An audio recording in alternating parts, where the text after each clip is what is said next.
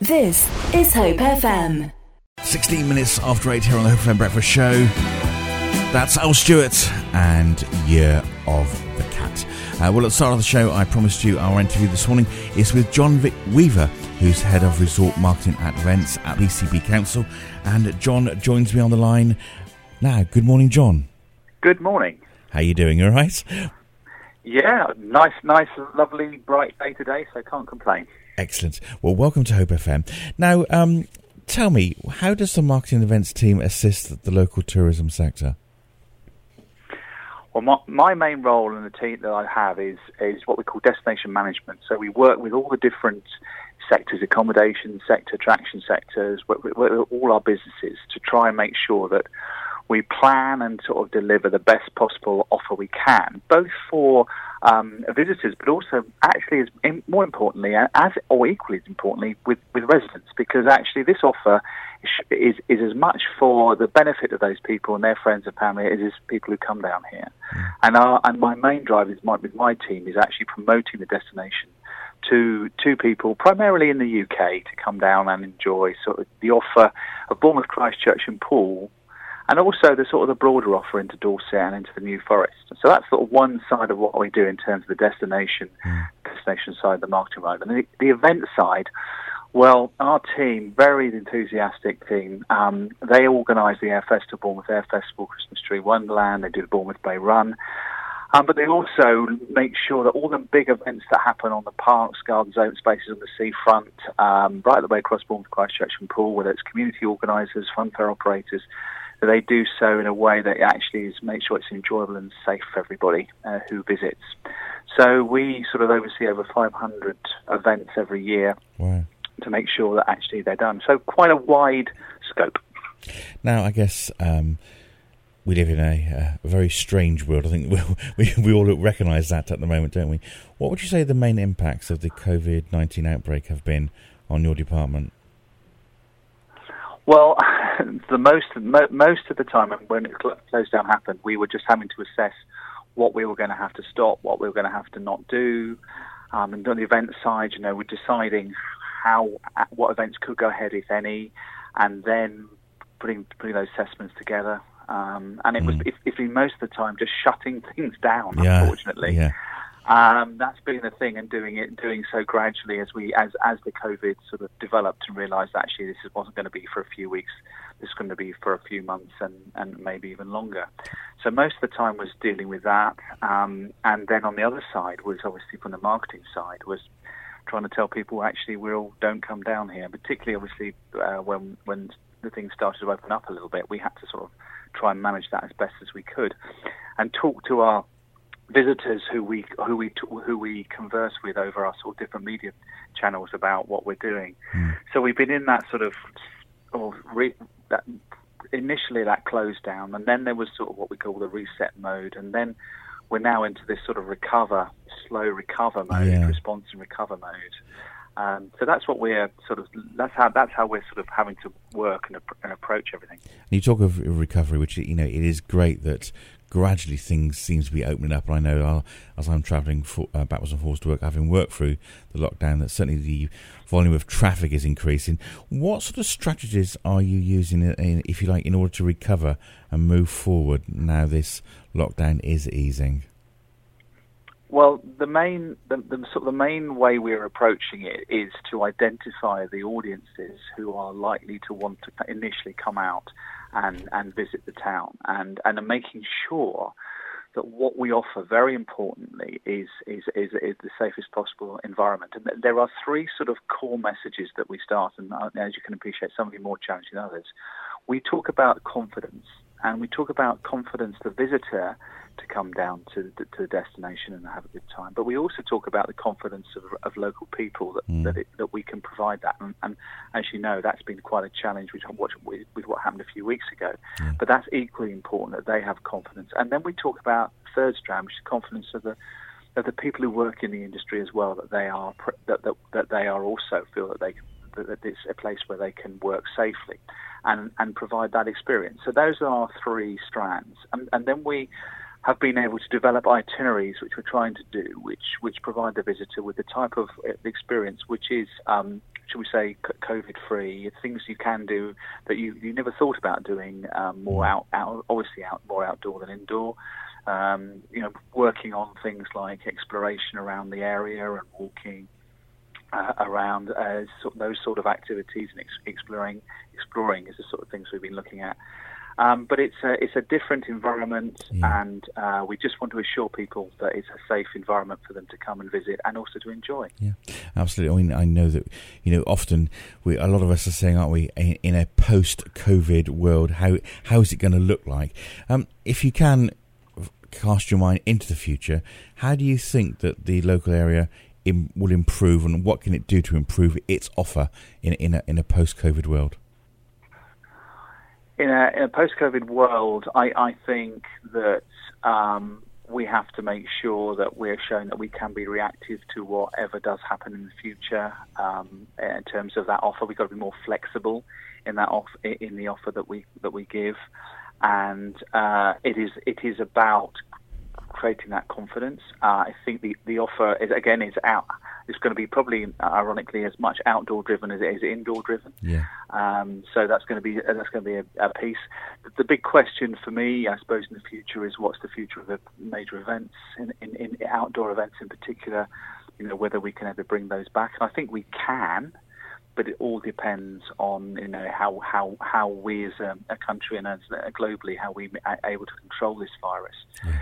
So we're having to we're having to think very, very differently, and we'll also be looking at new ways of looking at our audiences. And we've discovered that different audiences have different levels of confidence in their own in the safety in the area, which is the environment. Some people are very, very concerned and won't leave their houses because of the concerns. On the other extreme, you get people who just want to go out and don't really worry about it. And in between, there's a range of different audiences now. So we've got to look at audiences in a different way, not just about what they offer, but actually making sure that what we offer is in the environment that they feel they can come out and enjoy. Hope FM, a voice for the community. So, John, just tell us briefly, maybe those who've just joined us, what you do in terms of Head of Resort Marketing and Events at the Council. Yeah, well, my main job is two areas, really marketing the whole of the destination, primarily to the UK market, and sort of managing and working with the industry to provide the best possible offer. And then, so we also run all the sort of major events, including the Air Festival, Christmas Tree Wonderland, Day Run, and make sure that all the events that are organised on the council's land is sort of managed properly and by all the different organisations. So busy. Of course, in a COVID world, how are we doing at the moment? How is the tour industry coping at the moment locally? It's doing okay. Is the sort of the honest answer. Looking around, looking at the accommodation sector, there are people that seem to be doing better than others. Looking at more themed and sort of niche market areas, those hotels are doing better.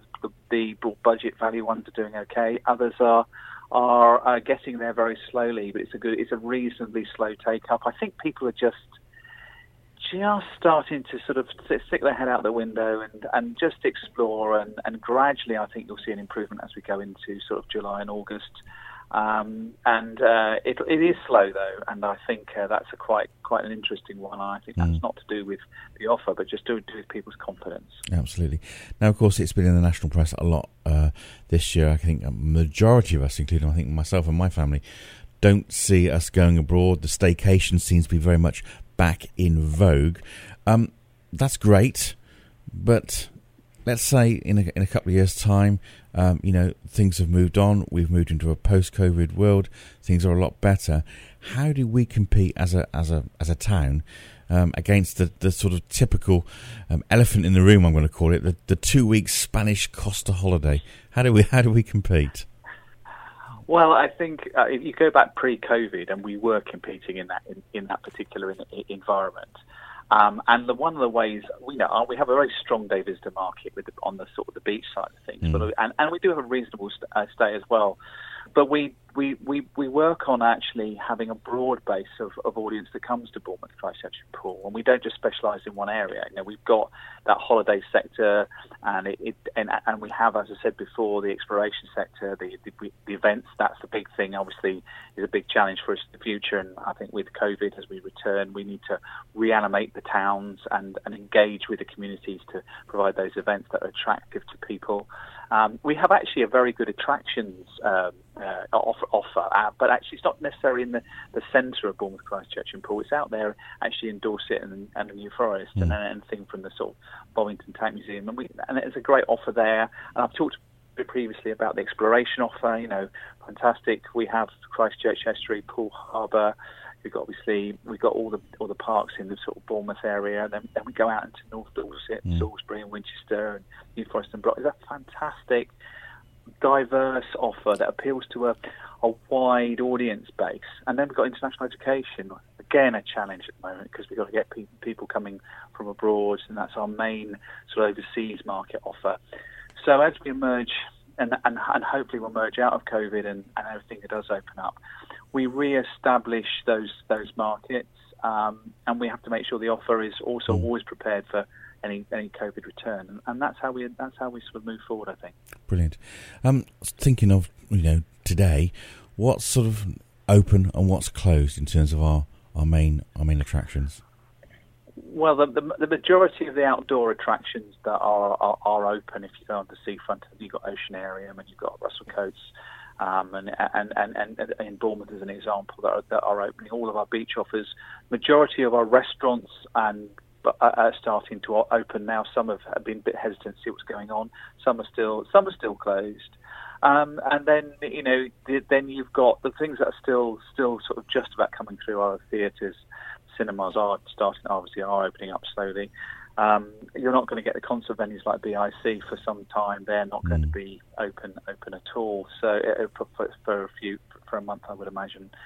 But most things are open. I wouldn't say and some businesses have been more adventurous than others. Others are still sort of waiting, and some aren't financially viable. They sort of the capacities they need just don't make them viable. Yeah. Particularly some of the larger nightclubs, for example, for in town and things like that, they just won't be opening at the moment. Yeah. Obviously, we've had the national press recently talking about new powers that they're going to give the councils from central government, maybe to close beaches, close parks, etc. Do you think this is going to help us manage tourism better, or is it really ultimately a threat into local tourism in terms of the economic sense?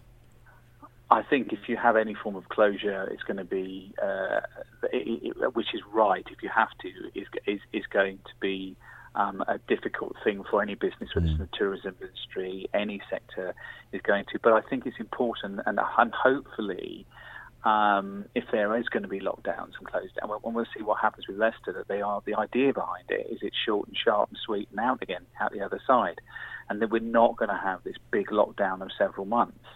So yes, it's going to have an impact, and that's something that until we get a vaccine sorted out, that's something that businesses will be having to try and deal with. But everybody will know that we can't delay. We can see the consequences of what happens, and we just can't do that. It's got to be short and sharp. So yeah, it's going to be impact. It's going to be a difficult environment, but it has to be done. And Absolutely. It would be worse if we waited.